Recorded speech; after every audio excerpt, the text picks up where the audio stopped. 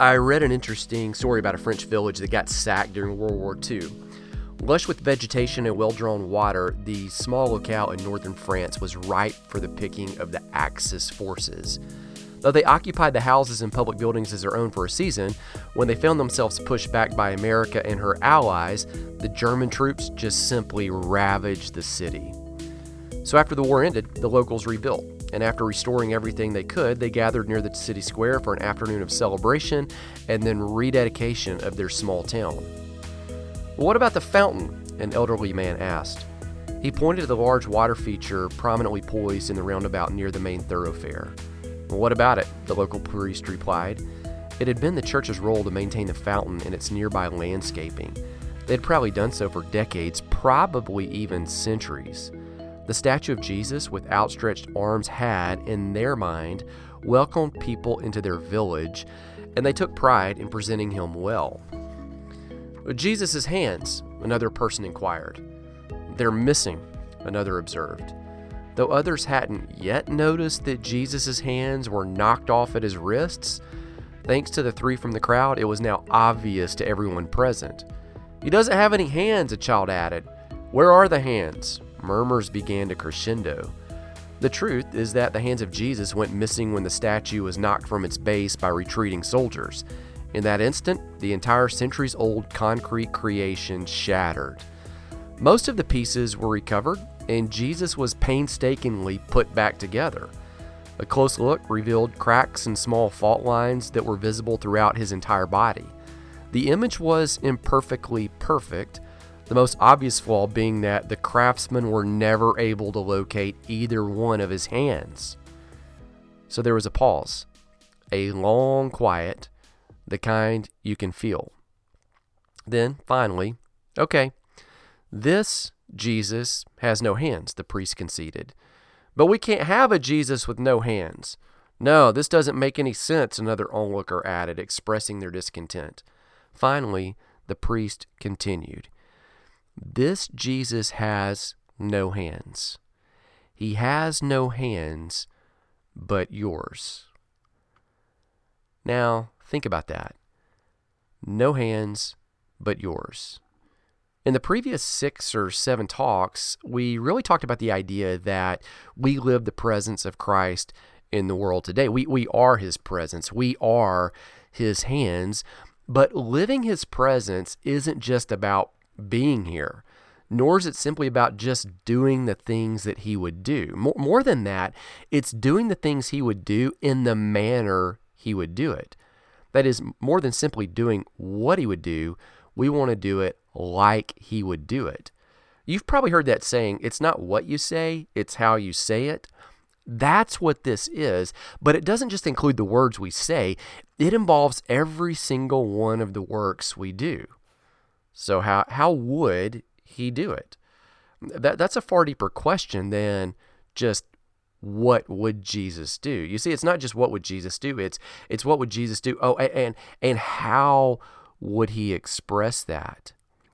Well, in 2 Timothy 1:7, we find a great outline. In that passage, Paul encourages one of his disciples, Timothy, to fulfill his own ministry and to walk in his calling, just as really we're seeking to do with these concepts that we're teaching on the podcast and in the recent book that's coming out, the Life Lift book. Paul reminds Timothy, he says this, "God has not given us a spirit of fear, but of power, love, and a sound mind." Let me walk you through them. Like power, Paul reminded Timothy that there would come a day in which the church has a form of godliness, meaning it looks right, but it actually denies his power. That's in 2 Timothy 3:5.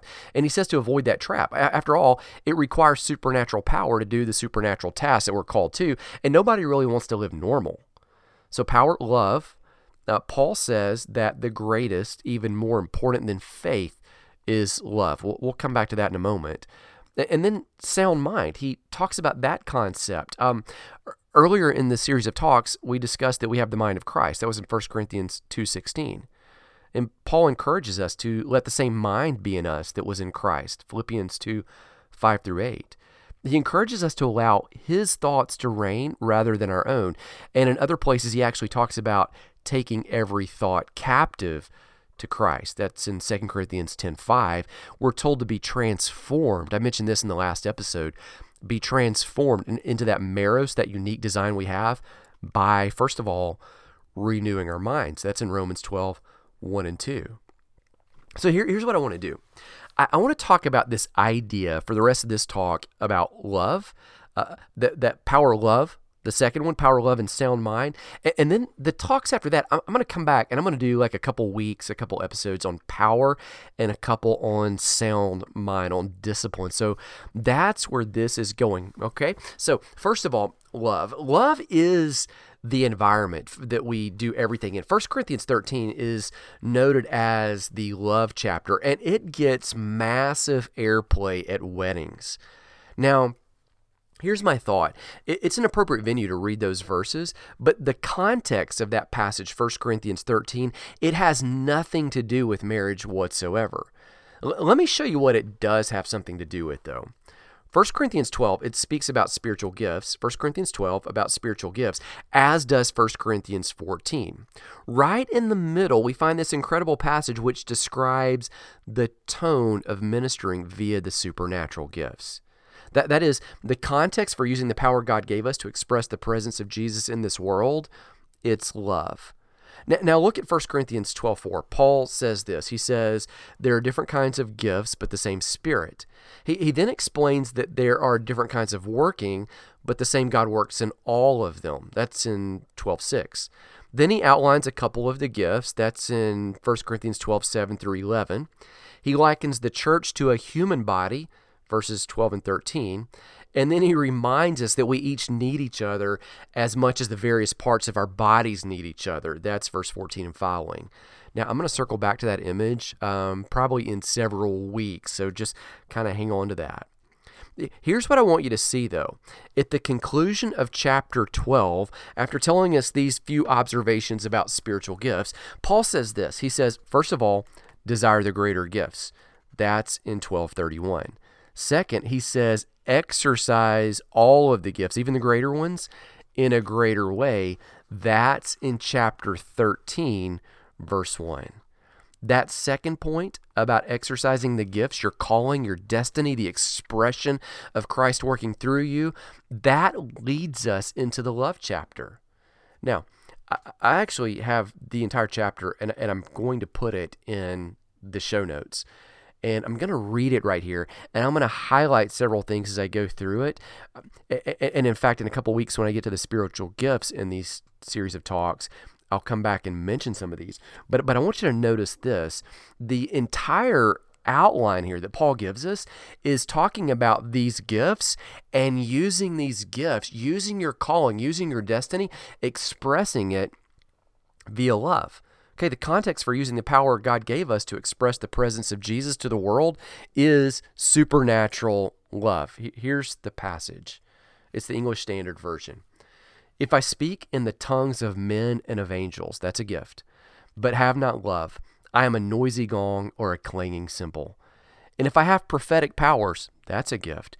And understand all mysteries, that's a gift. And all knowledge, another gift. And if I have all faith, the gift of faith, so as to remove mountains, but I have not love, I am nothing. If I give, that's a gift. If I give away all I have, and if I deliver up my body, martyrdom, to be burned, but have not love, I gain nothing. Now here's the part that you know really well. Love is patient and kind. Love does not envy or boast. It is not arrogant or rude. It does not insist on its own way. It is not irritable or resentful. It does not rejoice at wrongdoing, but rejoices with the truth. Love bears all things, believes all things, hopes all things, endures all things. Love never ends. Now notice Paul's going to come back to some of the gifts. As for prophecies, that's a gift. They'll pass away. As for tongues, they will cease. As for knowledge, that's another gift. It will pass away. For now we know in part, and we prophesy in part. But when the perfect comes, the partial will pass away. Now, pause right there. Notice that Paul just said prophecy is partial, knowledge is partial. And how many people do you know that use those gifts and act like they've got a corner on the market and know and express everything perfectly? Paul says, no. even that, even the best expression that we have is partial. Now, Paul continues, when I was a child, I spoke like a child. I thought like a child. I reasoned like a child. When I became a man, I gave up childish ways. For now we see in a mirror dimly, but then face to face. Now capture that mirror image, because we've talked about that for several weeks now. Now I know in part, but then I shall know fully, even as I am been known fully. So now faith, hope, and love abide, these three, but the greatest of these is love.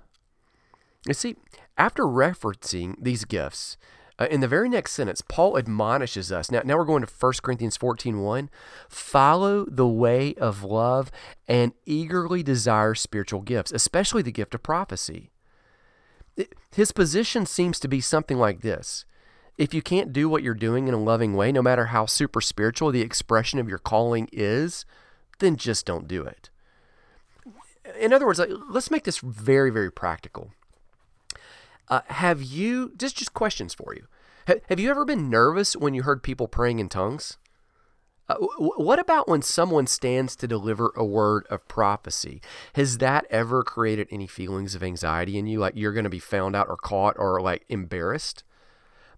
Have you been so unsettled about some of the gifts mentioned in the New Testament that you actually avoid being around them? How about preaching? Have you ever felt condemned rather than gifted with words of life? Or when someone has given you something or served you in some way, did they ever make you feel guilty as if you had put them out when they chose to do something for you? It might be, in any of those instances, just maybe, like not trying to condemn or put something on anyone, but it might just be that they didn't understand the biblical paradigm for using the gifts. I know for years, like I didn't, and I know too that I still do it imperfectly. Or it could be that the person did as I've done before, like they just shared their gift. They didn't necessarily share the gift from the context of love. Now, Jesus told the disciples something related to this in John 15:9. He said this, as the Father has loved me, so I have loved you. And then he says this, John 15:9 again, remain in my love. There is this picture. I'm going to put it in the show notes. I've been really kind of labeling it and sketching it and adding to it throughout this entire series of talks. I've labeled several arrows. I've denoted that Jesus reveals the Father, that Jesus reveals us. We've highlighted that the Father sent Jesus, then the Father sent us. We've mentioned that the fullness of God dwelled in Jesus, and then his fullness dwells in us. So I'm going to show you the picture again, and I want to add something new to it, and I want to show you, like, I'm just going to put this circle around all of it and create this environment around all of it, and just show you that love is the context for everything we do. Love is the environment for any kind of biblical ministry, but really any kind of biblical-based life. Let me tell you what I mean, because I really think that this love thing, it is part of our full potential. Over the past year, I've really pondered the verse 1 John 4:18 over and over. Like it's just been one that I'm trying to implement in my interpersonal relationships, in my writing, from any stage or platform where I get to share or speak. Here are two translations. Let me just read it. There's no fear in love, but perfect love casts out fear. For fear has to do with punishment, and whoever fears has not been perfected in love. That's the English Standard Version. Let me give you the Passion Translation. It's a more modern translation. Love never brings fear, for fear is always related to punishment. But love's perfection drives the fear of punishment far from our hearts. Whoever walks constantly afraid of punishment has not reached love's perfection. Now, here's what I want to do. For the next few minutes, I want to highlight three concepts from that verse. Here's the concepts I want you to listen for. Number one, perfect love. Number two, cast out fear. And number three, fear reveals that we've not yet been perfected in love. So let's just walk through them. First, let's define what that perfect concept means. The word used in this passage, it doesn't refer to the idea that we'll always love each other without flaw. Rather, it suggests that we will love each other maturely. Okay, so even like in marriage or in the closest human interactions that we have with best friends, soulmates, these vibrant connections, it's not going to be that we're always going to be perfect and execute the love without flaw. It means that we'll do it maturely. We actually referenced that word in, I think it was talk number 5, when I talked about this concept that Jesus in the world and living up to your full potential, and Paul talking about everyone being presented perfect in Christ. Paul used the same word in Colossians 1. It was in Colossians 1:28. Every man complete, perfect in Jesus was his goal. John places that same word here. The word translated as perfect, it's the Greek word teleos, which again means reaching full potential or fulfilling the purpose for which it was created. So in the same way that Paul longed for his congregation to live their purpose, John wants us to love our purpose. That is, he wants our love to be whole, complete, full of the divine. And since Christ indwells us in his fullness, that is our potential to deliver the very heart of the Father to the world in which we live. What does that love look like? Well, a teleos love, it pushes fear out. It makes massive space for grace.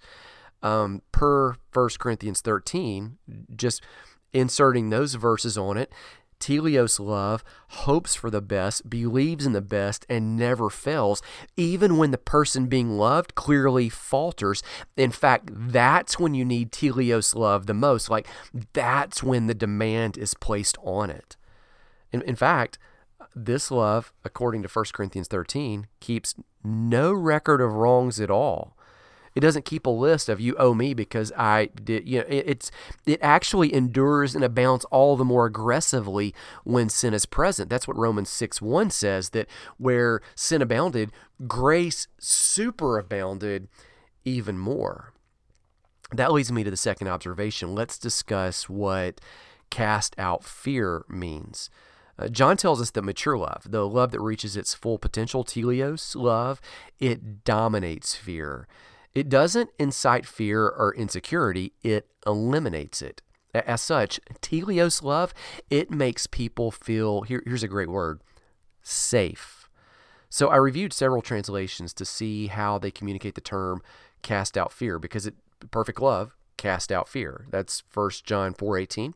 Here's 4 ways that translators describe what perfect love does. I'll tell you what it is, and I'll give you the translation so you can deep dive and look it up if you want to. The NIV says it drives out fear.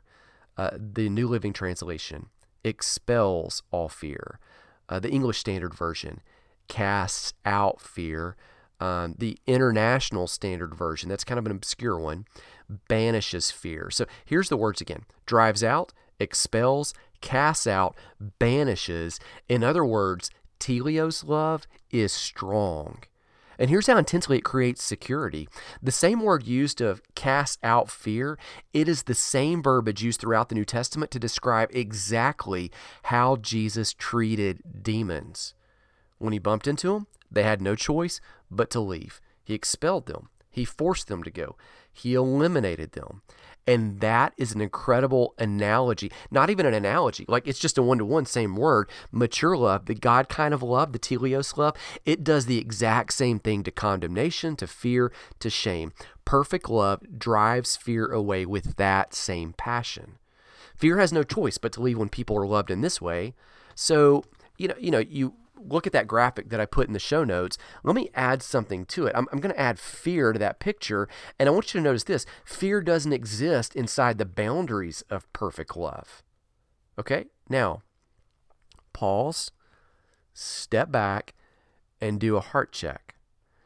That is the exact opposite of what many people experience when they come in contact with the church, right? Rather than driving fear away from people, especially like people that know that they messed up, or in a relationship, in marriage, in parenting, Rather than expelling fear as if it was a demon and then communicating to the person in the relationship, hey, come in close. Like, tell me what's really happening. We often invite fear and then we place it on that person, the offending person, like a cloak of shame. Now, I know I've done it in parenting. I've done it in preaching. I've done it in relationships. We often like it when others have in our minds, healthy measure of fear, because that allows us to control the interaction and maintain the upper hand. We're afraid that if they don't experience some degree of fear, or if they don't have some degree of control, they might not see how desperately they need grace.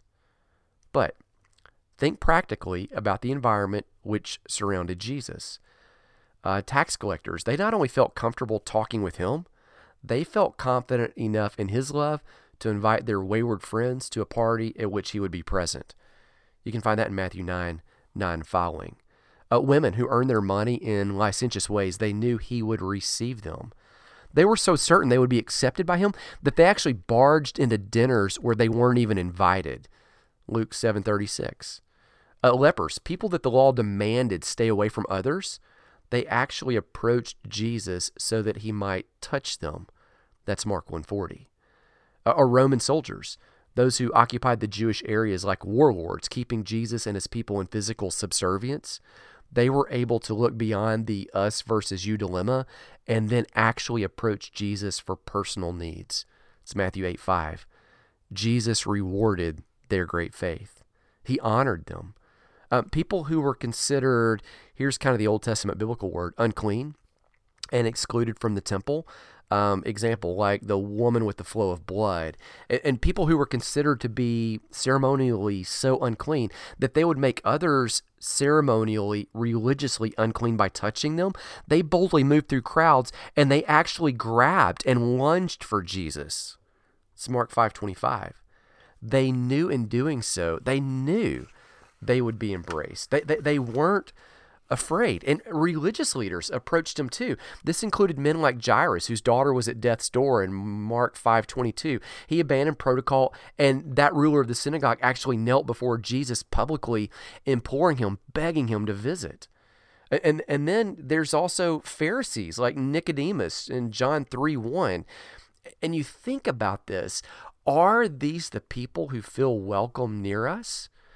And then you ask the question, like, what about inside the four walls of a church? Or would these people be afraid to approach us, me, you, because we've not been perfected in love? You see, love is more important, that kind of love, than any gift, any calling, any expression that you have. Because if we don't love people, the gifts we have will actually push them away. On the other hand, if love draws them in, we create an environment in which the gifts can actually effectively serve the other people, and they're able at that point to receive. Make sense? Well, let me give you the third concept here. Let's discuss why people feel afraid. That is the difference in Jesus's presentation than the stereotypical way people often view. Let me just insert the word church here, but you could even say like church people. Okay, John, he spent 3 years with Jesus, and he was present at all of those encounters, those examples that I just gave you, and he provides us with a clue. He was there when all those, quote, tax collectors and sinners and other shady people, shady like us, approached Jesus, and he's the one that says Teleos love expels fear. He gives us a great clue of why people are afraid. He says it like this. 1 John 4:18, second half of the verse. Perfect love casts out fear. Here it is. Because fear involves punishment. In each of those instances above that I just gave you, people who approached Jesus, they knew they'd find themselves pulled closer rather than pushed away and punished, regardless of how big or horrific the issue was. They didn't need to self-protect. They didn't need to preserve their dignity. They didn't need to hide behind a veil because Jesus elevated them, even in that state, higher than they'd ever been. In another verse in the same chapter, 1 John 4:12, so just kind of 6 verses up before he says perfect love casts out fear because fear involves punishment, John actually writes this: no one has ever seen God, But if we love each other, God lives in us, and his love is brought to full expression in us. Notice what he says. Even though none of us have physically seen our Redeemer, we tangibly experience the complete manifestation of who he is when we encounter unconditional teleos love from another human. That is when we feel safe to be completely exposed and totally vulnerable. Only that kind of love works. In fact, that is the kind of love that shreds fear and shame, truly breathing life into people. Imperfect, immature love, it does the exact opposite. It instills fear, it creates hiding, it empowers shame, it focuses on the rules rather than the relationship, it values written letters and legalism over love and action. Now, I've got another image. I'm going to put it here in the show notes again. I want you to check that out. We can walk in great power, and we can walk with incredible discipline. Those were the other two factors, power, love, and sound mind. So we can walk in power, we can walk in sound mind discipline, so the first and the third, but if we don't pursue the path of intentional love, people, again, will feel pushed away rather than pulled in close. We'll come across legalistic, hyper-judgy. Now think about this. Jesus wasn't legalistic. Nor did he diminish the definition of holiness in any way. In fact, you might actually say this. He actually elevated, he lifted up the expression of holiness while simultaneously reaching deeper into the pit to rescue people than anyone ever dreamed possible. I mean, do you see the extreme of that? Like, he can go higher towards the grandiose nature of purity and also simultaneously go deeper into the pit. Now, I've learned that some of the biggest offenders of loving people imperfectly are the most oblivious to it. They use pop psychology. They use well-worn phrases to mask the dysfunction. They use phrases like boundaries. And you could just go on and on. Their stance has the appearance of wisdom. That's what Paul says in Colossians 2:23. But it has no value, no ability to manage the flesh, and that includes their own flesh as well as the people and the flesh of the people that they wrongly feel they can control with judgmental sentiments. In other words, imperfect love, it looks smart, it sounds intelligent, but it has no place in the kingdom of God. Perhaps that leads us to, maybe just as we conclude with this is why Jesus said, all men will know you are my disciples by the way that you love. That's in John 13:34. Love communicates something that preaching, relevant songs, spiritual gifts, supernatural empowerment, walking in your calling, expressing and doing like grandiose, huge, massive things can't. Love is the greatest apologetic. It is the strongest argument to an unbelieving world, and it creates sacred space where much needed ministry, much needed service, much needed life-giving, reaching out and connecting and pulling other people in close happens. Do you see? My prayer for you as I sign off every single week in the same, very similar way is so simple today. It's for you, it's for me, and it is this. May the Lord bless you. May the Lord keep you. May the Lord continue to cause his grace of radical teleos favor upon you, and may that perfect love find its full expression in you, so that that love casts out fear off of others, and it just removes a cloak of shame. It removes a cloak of condemnation that they feel, and they sense that they are being pulled in close, because your expression of the highest purity of God is going to go higher than it's ever gone. But simultaneously, your ability to reach and to touch anyone in any kind of pit is going to go deeper than it's ever gone, because those two realities are not at odds. Grace, peace, express the love. Shalom.